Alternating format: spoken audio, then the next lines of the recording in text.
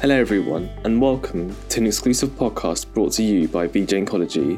Today, we will be covering the latest immunotherapy updates in lung cancer from ASCO 2021, and we will hear from leading experts discussing results from the IMpower 010 and Pacific trials, as well as the current and future use of checkpoint inhibitors in non-small cell lung cancer. To begin, we have Heather Wakely from Stanford University in California talking about the Phase 3 IMpower 010 trial, which assessed atezolizumab after adjuvant chemotherapy in non-small cell lung cancer. IMpower 010 is the first adjuvant trial with an immune checkpoint inhibitor in non-small cell lung cancer to have disease-free survival results. And the study enrolled patients who had early-stage non-small cell lung cancer who had undergone surgical resection. All patients who enrolled received chemotherapy with cisplatin-based regimen, and those who still wanted to proceed with treatment after going through chemotherapy were randomized. And this was 1,005 patients randomized to either receive atezolizumab every 3 weeks for up to a year, or to be followed with best supportive care. The study was stratified looking at PD-L1 expression, as well as standard prognostic factors. And it was also designed to look at populations in series. So the first group were patients who had PD-L1 expression on their tumors and had stage 2 to 3A non-small cell lung cancer. I'll point out that the study, when we looked at the total enrollment of the randomized patients, the 1,005, 12% had stage 1B. The majority had stage 2, and about 40% had stage 3A. It was also a mix of patients with squamous histology, which was about a third, and non-squamous histology. And for those with non-squamous histology, we mandated testing for EGFR and ALK. About 10% of patients had EGFR mutations, low percentage, like 3% had ALK translocations. And when we then went to figure out, well, how did the atezolizumab help or not? The disease-free survival hazard ratio for the group of patients who were stage 2 to 3A with PD-L1 expression was 0.66. So 34% reduction in risk of disease recurrence or death in that patient population, which is pretty significant. And it did meet statistical significance. When we then looked at all comers with stage 2 to 3A disease, the hazard ratio went to 0.79. And the explanation for that difference is that when we looked into the forest plots, we pointed out that for patients who had stage 2 to 3A disease without PD-L1 expression, the disease-free survival hazard ratio was 0.97. So there was no benefit to giving atezolizumab to patients who did not have PD-L1 expression by the SP263 assay on their tumors. As mentioned, the hazard ratio was 0.66 for those with any PD-L1 expression, and it was 0.43 for patients who had PD-L1 of greater than 50% expression. We also did look at the patients with the ALK translocations and saw no benefit with the addition of atezolizumab, and patients with EGFR mutations. And the patients with EGFR mutations in their tumors, there also did not seem to be a benefit in all comers. But that's something we'll need to explore further, as there was some hint in those with PD-L1 expression and EGFR. When we step back as to the design of the study, we talked about PD-L1 expressing stage 2 to 3A, no PD-L1 expression, stage 2 to 3A, which still met statistical significance. The next step was to look at the all-comers, so bringing in that 12% of patients who had stage 1B. There, we have not yet had enough events to cross the significance boundary. The trend at this time looks to be pretty close to what we saw for the stage 2 to 3A hazard ratio on 0.81, but we don't know yet what that's going to end up with. And we don't have the final overall survival. It's very preliminary at this point, because fortunately there see how that pans out over time. I will point out that the data that we presented had a median follow-up of over 32 months, keeping in mind that treatment stopped after 12 months. And so these patients have at a pretty similar ratio. And so we're to wait and see.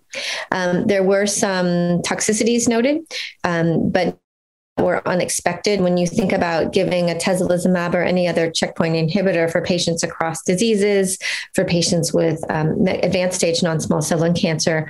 We do know that almost any organ can be impacted, and we need to be vigilant for that. There were no surprises in what we saw for early stage non-small cell lung cancer in this trial. So the take home from Empower O&O is that the addition of adjuvant atezolizumab after surgical resection and after adjuvant chemotherapy does lead to significantly improved disease-free survival in patients with PD-L1 expressing stage 2 to 3A non-small cell lung cancer. Next up, we have David Spiegel from the Sarah Cannon Research Institute in Nashville, Tennessee, who discusses the results of the PACIFIC trial, which looked at durvalumab in patients with non-small cell lung cancer. Basically, what is being presented is the 5-year update on a study called the PACIFIC trial. So this is a pivotal study that's been previously reported first in the New England Journal for an endpoint that was progression-free survival. And now here we are 5 years later with overall survival. But just to back up a little bit, what was the study? So this was an important trial in unresectable stage 3 non-small cell lung cancer. This was a global study. The design was pretty simple. It was take patients with any non-small cell histology, allow them to receive the standard of care in the world, which is combined modality chemoradiotherapy, a platinum-based regimen. And then at the end of that completion, as long as patients were otherwise kind of well from that treatment and met eligibility criteria in terms of safety and organ function, they were then randomized to the PD-L1 inhibitor durvalumab or placebo. And so that's an important part of this trial, was a placebo-controlled study. And so what we saw in this study initially was an improvement in progression-free survival and then ultimately in overall survival. And that has already led to a change in the standard of care in many places in the world, certainly in the United States, in terms of the treatment of stage 3 disease, unresectable disease. That is to say, a patient comes in today with stage 3 unresectable cancer, non-small cell lung cancer. They would be treated with chemoradiotherapy followed by 1 year of durvalumab because of those pivotal early results for PFS and OS. So here we are now presenting the 5-year updated kind of survival analyses, and basically it supports the original conclusion, but also shows that patients continue to do well. So what is known in this update that's being presented at this year's annual meeting is that durvalumab continues to have benefit for both PFS and OS.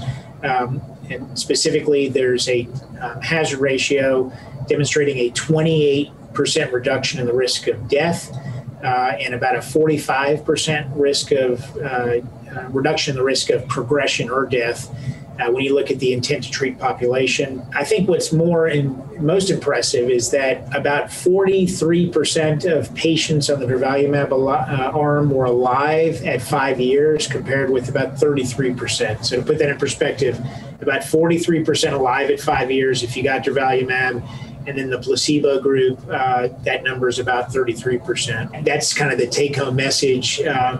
If you looked at, who's alive and without evidence of progression, so the PFS kind of landmark assessment at 5 years, that number for those groups respectively is 33% versus 19%. So again, 33% alive without progression at 5 years compared with 19%.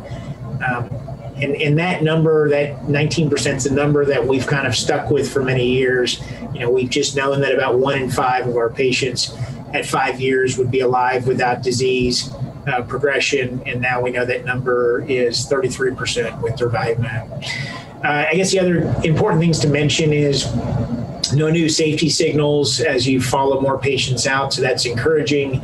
Also, when you look at the many subsets of patients by histology, other baseline demographic factors, there doesn't appear to be one group, or one factor, I say, that accounts for these benefits, whether you look at gender or age or performance status, et cetera, histology, patients all seem to benefit independently because of durvalumab. So that's the take home. I think big finding.